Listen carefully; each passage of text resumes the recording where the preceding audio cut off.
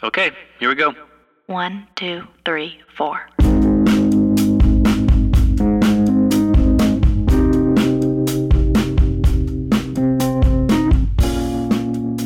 Welcome to Curious Creative Conversations, an interview series with various members of New York's artistic community, exploring their point of view on their work and its impact. Today we're out of the Man-Made Music Studios with Paige Evans, the artistic director of Signature Theater. Thank you, Paige, so much for being with us. My pleasure. Thanks for asking me. So the last time I saw you was at the end of my internship at LCT3, and now you've moved into this big, beautiful new space here at Signature Theater. So I was hoping that you could begin by telling me what that transition process has been like and how the move from LCT3 to Signature has been for you so far. Okay. Well, I'm still at the very beginning of it. It's only been 2 weeks that I've been here.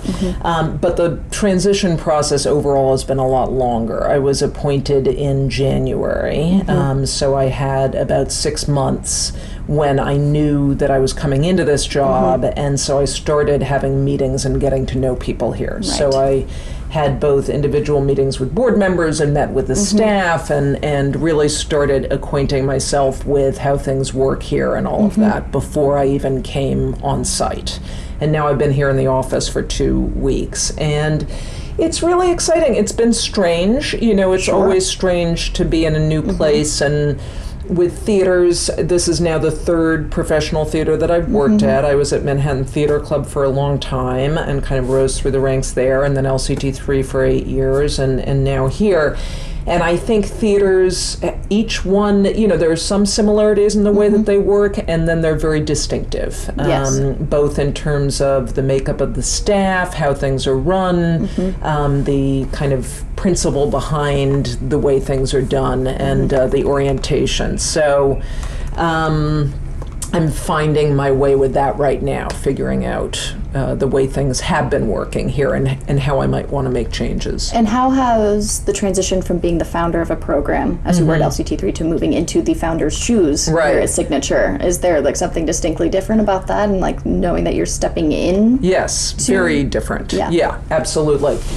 At LCT3, when I got to Lincoln Center Theater, LCT3 didn't exist. So I came up with the name LCT3 and the tagline about new artists, new audiences, and really shaped what it is and how it existed within the institution of Lincoln Center Theater. And that took a couple of years, really, for people there who had been doing things a certain way for a long time to understand what this was and sort of embrace it and all of that. We had to have several productions, I would say, kind of under our belts before everybody really embraced it. And here I'm coming into a big organization that has a large staff, larger than Lincoln Center Theaters, actually, I think, overall, or the, you know, comparable. I'm not sure body count, but pretty comparable, and overseeing the whole institution. So it's a different thing, and things have been done a certain way. At LCT3, things were done a certain way at Lincoln Center Theater, but I was able to form how they were done at LCT3 because it didn't exist yet. Within the confines and the realities of Lincoln Center Theater. Here, I'm coming into a theater that, first of all, expanded hugely about 4 years ago, so I think they're still finding their footing in some ways on that. But also things are done a certain way, and I'm just kind of gathering information right now, seeing, you know, if I think, you know, I want to make changes and how.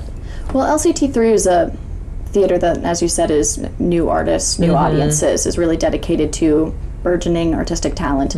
But Signature also has a history of dedication to playwrights, correct? Absolutely. And within that similarity, though, I'm sure there's a large difference between the audience that was at LCT3 and the audience that was at a Signature show, or is that not necessarily the case? Well, I think the audience and also the artists and how the collaborations with the artists work. One of the things at LCT3 that was really exciting was that it was we were constantly looking for new talent and bringing the mission of LCT3 was to bring new artists to Lincoln Center Theater and give them full productions and then hopefully have them work on the other stages. And while it was extremely exciting to be introducing artists to Lincoln Center Theater and giving them that opportunity, which for a lot of artists, even if they had quite a bit of experience, it was still a different level of exposure. A new platform, yes, for sure. Exactly, and production. So that was really exciting for me as artistic director of it. One of the things that was challenging in that mission and scenario was that, when you collaborate with artists, you get to know them, you establish a dialogue and trust and a mutual understanding. And then by the very mission of the program, I really couldn't work with them again. So every single time I was starting new. Sure.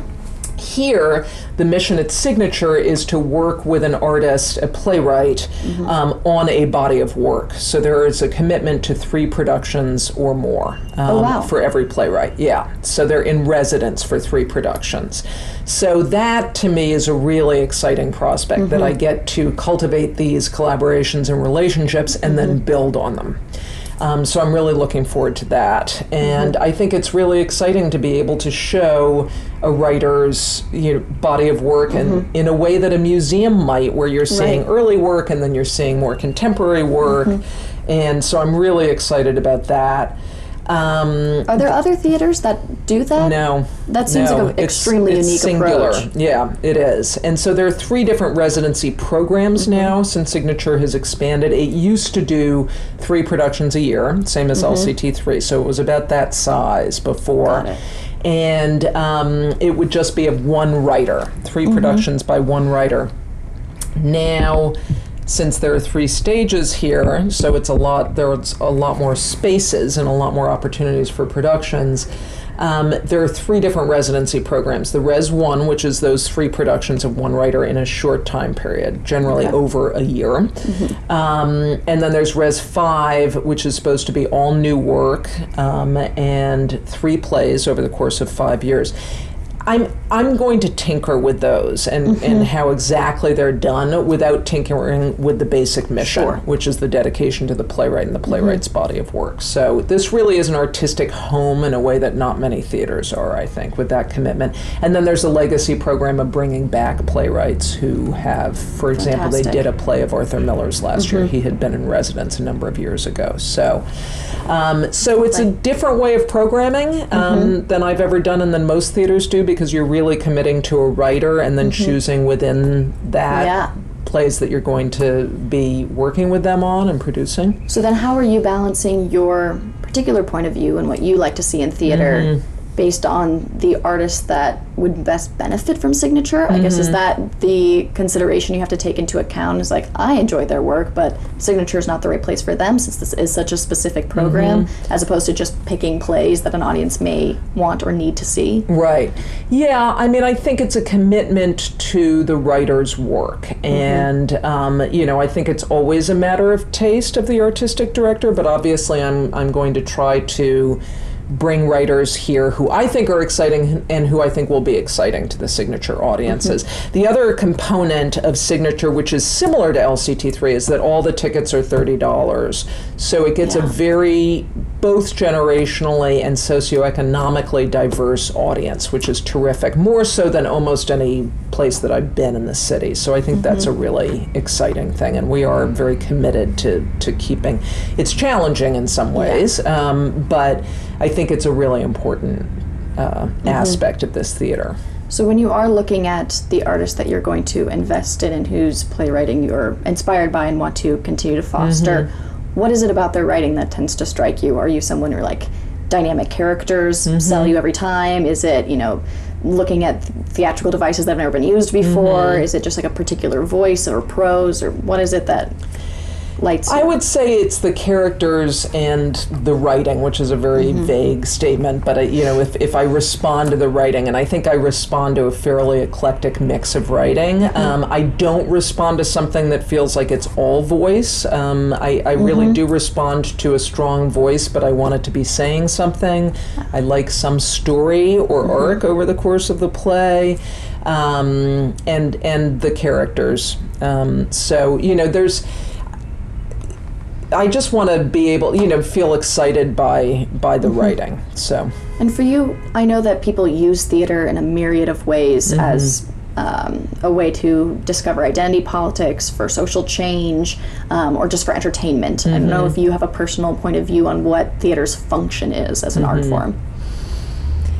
No, I don't have a strong, I don't feel it's purely for entertainment. I think theater, certainly the theater that interests me, I think engages an audience, not purely, I always want it to be something that's entertaining in some way, which doesn't necessarily mean easy, but I think, theater is not a passive art form for the audience. There is a different level of engagement between the audience and the actors, and the audience and the playwright and director. And that is the exciting thing about theater, that it's live and everybody's in the same room together. So I like theater that couldn't be done in other art forms. Occasionally a play will feel like, oh, this feels like a sitcom, and then or this could have been a great short story. Yes, exactly. And then those are probably better served, the pieces of writing, in those forms. So I do respond to things that feel like it's really theater, and that's why somebody is writing in that medium. But beyond that, I would say I have a fairly eclectic range of taste. I do like things that take on some kind of complicated issue. It can be a personal thing. I have no aversion to family plays. It's certainly not the only kind of play that I respond to. I sometimes, if something is exploring a political issue, I think that can be really exciting, but I don't want to feel like I'm reading a newspaper article. So it has to come alive theatrically or dramatically in some way. And in reading plays, I guess my question then is, how do you know that that something is going to come alive on stage? Yeah. Like, what is your signal for that this isn't just beautiful prose? Because a novel can have a visceral reaction for you. A poem even can elicit a strong response or make you engage with the form. So what is it that you see that you're like, aha, that needs to be on stage? Right. Well, I will say it's sort of like the Supreme Court Justice said about pornography. I don't know how to describe it, but I know it when I see it. I've been doing this for so long. I've read so many plays. My focus has always been new work. I've read so many plays which have been produced at the theaters where I've worked or been produced on stages around New York City and around the country, and then seen them staged.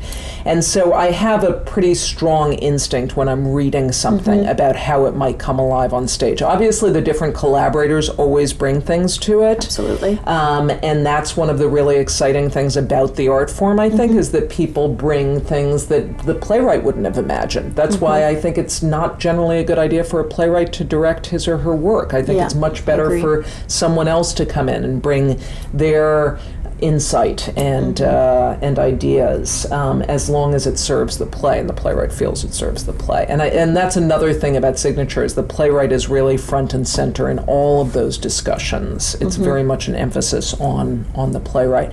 I would say one more thing about what I respond to. I do like humor in plays.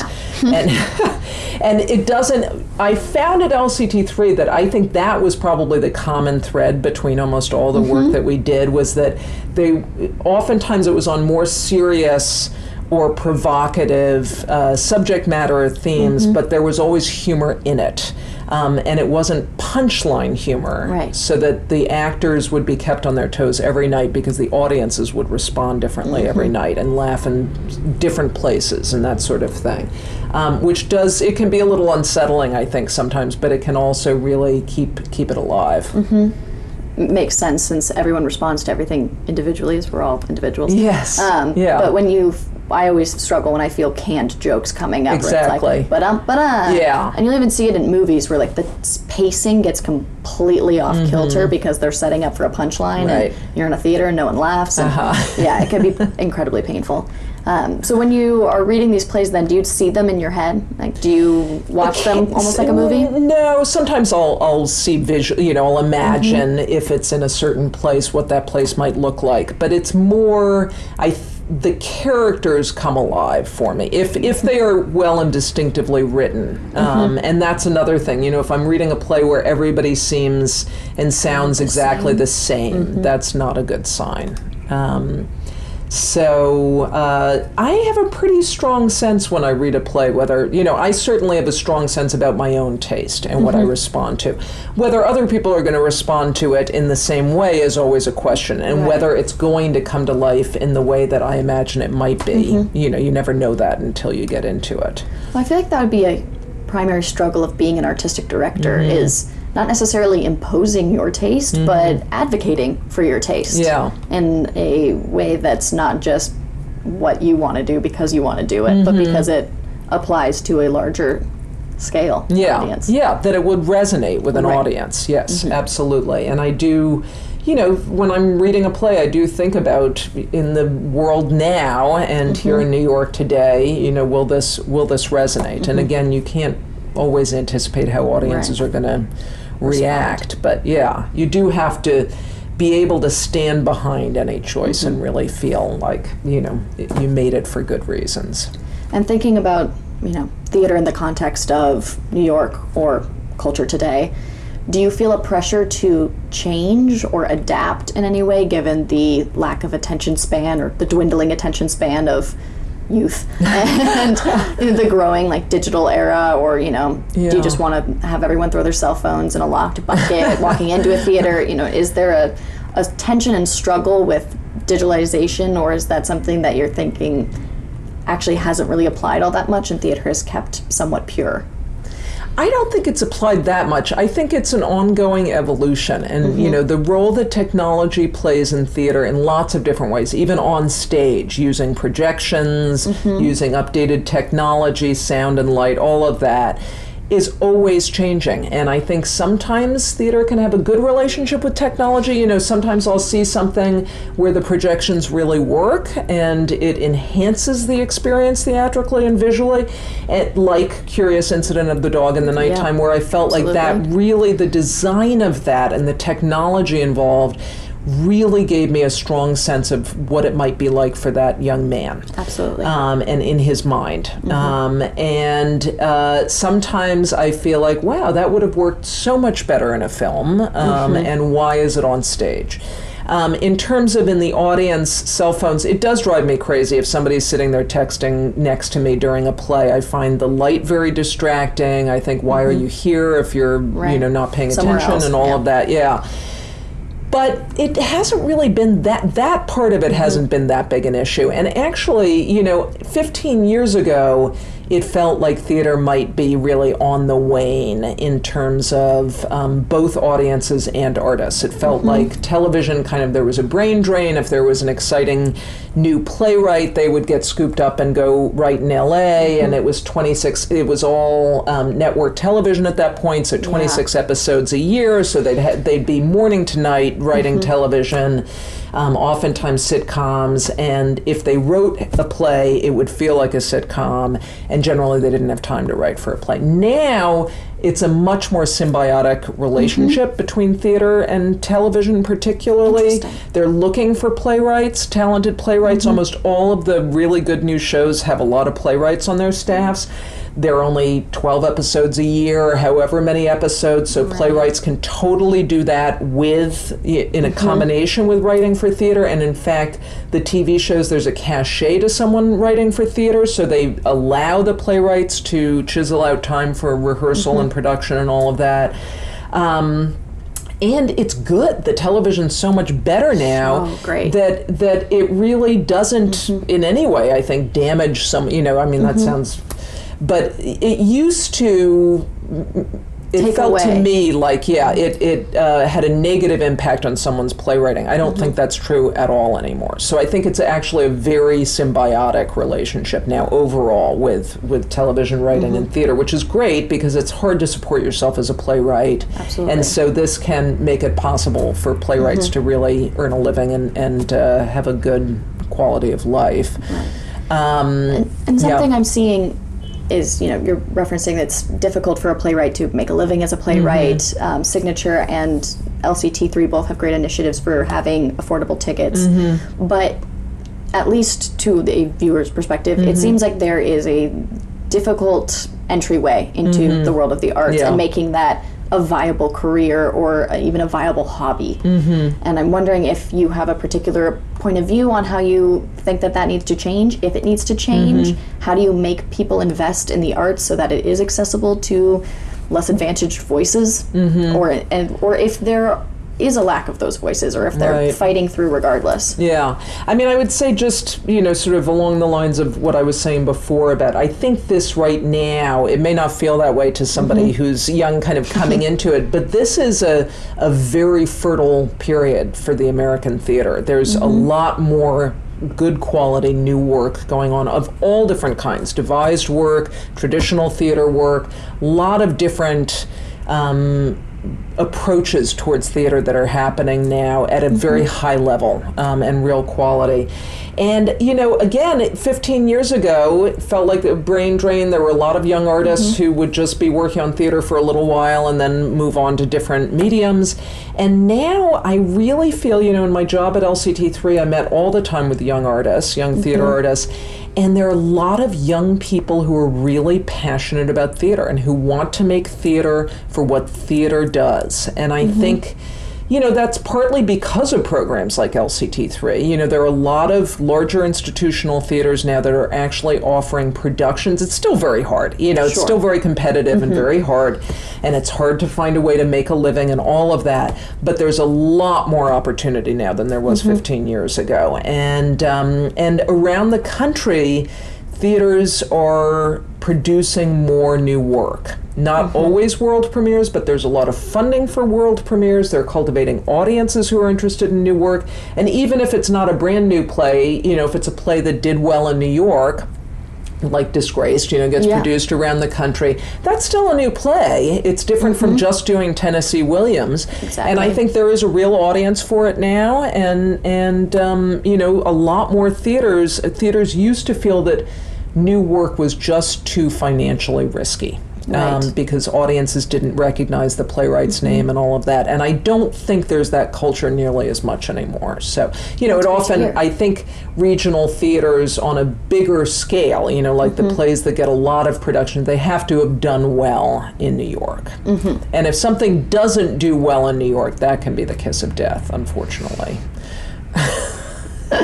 Which is a real bummer. Is a bummer. I don't mean to laugh at people's dreams coming to the kiss of death in any way. It's just, it's amazing how one city's experience or response or attendance to a show can really make or break a huge experience. That being said, do you think that there's a direction in which theater needs to go? I mean, it's great that it's no longer feeling as if it's being sucked dry by the television industry, and that those two are becoming more symbiotic, which actually is a really refreshing way of thinking about kind of the oversaturation of media. If it's oversaturating in all directions, then that's a beautiful positive that is rarely outlined. But do you see another level where you want to see like only new work, or boo-hoo to Tennessee Williams, or is there, a standard that you are seeing or looking for, or a paradigm shift you would like to see happen? No. I mean, I think there's room for all of it. I think, great classic plays are always going to be great classic plays. And, if they've got wonderful roles, great actors will want to sink their teeth into them and all of that. Actors also love doing new work because they have a real impact on the character that they're playing and all of that. So I feel like, again, it's a very vibrant time in terms of a pretty far-ranging mix of work. I think when something really is bold stylistically and very unconventional stylistically, that's probably the greatest risk in terms of being able to find audiences for it. And sometimes it really can. But I think that's what audiences feel more challenged by, more than subject matter. It's really if something's got a difficult aesthetic, stylistic, yes. Fascinating. Yeah. And in this rather tumultuous, I would say, time we've been having at home and abroad, I think that's fair to say, when you see these world events roll out, do you ever pause and not necessarily reconsider, but evaluate art's place in that? If art is like contributing to fighting those things, if it's contributing to fueling those problems, if it's relevant at all. Where do you consider art when you look at those experiences? Right. Yeah, I mean, I have thought about that recently. This does seem like a particularly volatile time in the world overall right now, and it's a scary time. Yeah. You know, I believe in art. You know, I have loved theater from when I was a child. It's been something that's been incredibly important to me. I've seen art that can really stimulate incredible conversation and give people different ways of looking at things. You know, something like when we did Disgraced, the most exciting thing about that play was that people walked out of the theater and wanted to talk about it. And it really got people talking about what it means to be a Muslim, what it means to be a Muslim in America, all of that. I don't, you know, I'm not one for agitprop. I just don't, you know, I'm more interested in the art than in delivering a message with it. I think you can do both in a very artful way, but the artistic and artfulness is really what I'm most interested in. But I think exposure to art can be a really important thing in people's lives. I mean, that's one of the things that I think is really great at Signature is this $30 ticket, where a lot of people who do feel sort of priced out of theater because it's expensive. Theater, you know, it's not like most people who are involved with theater are making money hand over fist or anything. It's expensive to put it on with all those live people involved every night. So that's why the ticket prices are high, but they're prohibitive oftentimes. And so, you know, I think for a broader spectrum of people to be able to engage with theater, to me, is a very exciting thing. Do I think it's like being in Doctors Without Borders? No. It's a different thing. But I think there's a place for a lot of different things in life and in the world. And I do feel that culture is very important. And what would you like then your personal impact to be? Like, how do you consider yourself in that larger context? I would say, you know, looking at my career overall, and I hope moving ahead, really new work is the place where I feel like I've made the most of an imprint. I have really championed and produced and programmed a lot of new work over the past 20 years. And I'm very proud of that, and the relationships with the artists, but also the work itself. And a lot of it has gone on to, you know, very long and good lives elsewhere, and having a good production in New York really makes a huge difference for that. Yeah, so that's really where I feel I've had, you know, an impact, and hope that I will continue to do so. We'll do more revivals here because that's part of what Signature does, but we will continue to do a lot of new work too. Fantastic. Yeah. Well, thank you so much. Thank you. At the end of every interview, I ask 7 quick, fun, rapid-fire questions, Okay. just to kind of break it up. But wait, before we start this, I want to know 2 kind of like additional rapid-fire questions. One, if there's a show you saw recently that really stood out to you that you thought was fantastic, and 2, if there's a show that you never need to see ever again. I don't know about the second one, but I saw, I'll name 2, and it's the same director. Familiar at Playwrights Horizons, Denai Guerrera's play that Rebecca Teichman directed. She's someone that we hired at LCT3 to direct a play, and then she directed a play in the Mitzi. She's doing another one in the Mitzi in the fall. She's terrific, and Familiar was fabulous. It may go to Broadway. It started at Playwrights. And then she did a play a few months later called Indecent at the Vineyard, which was, and Paula Vogel wrote it. They created it together. I thought it was incredibly beautiful and theatrical and very moving. So, Fantastic. yeah. Yeah, loved both of them. All right, I won't I'll make pass you on the one answer. that I just thought maybe you're like, I've seen 30 renditions of A Midsummer Night's Dream. I could pass. Right, yeah. Which Okay, I'll go with that. Yeah, great. I feel that way, and I've seen maybe 4, and I'm like, I get it. Okay, Yeah. rapid fire 7 Yes. questions. Okay, if you could live anywhere for a year, where would it be? Paris. Fantastic. A book you'd recommend to a friend? Oh, there are so many. You know, the Elena Eros, My Brilliant Friend, that it's a 4-novel series. Yes. Incredible. Okay, Loved it. fantastic. A movie you would not recommend? Oh, there are many.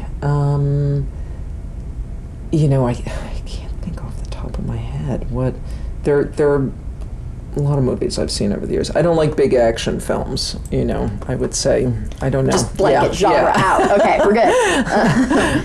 If you could do a profession other than your own, what would it be? I would be very interested in studying the brain. I'm not a science person, but I think the brain is so fascinating.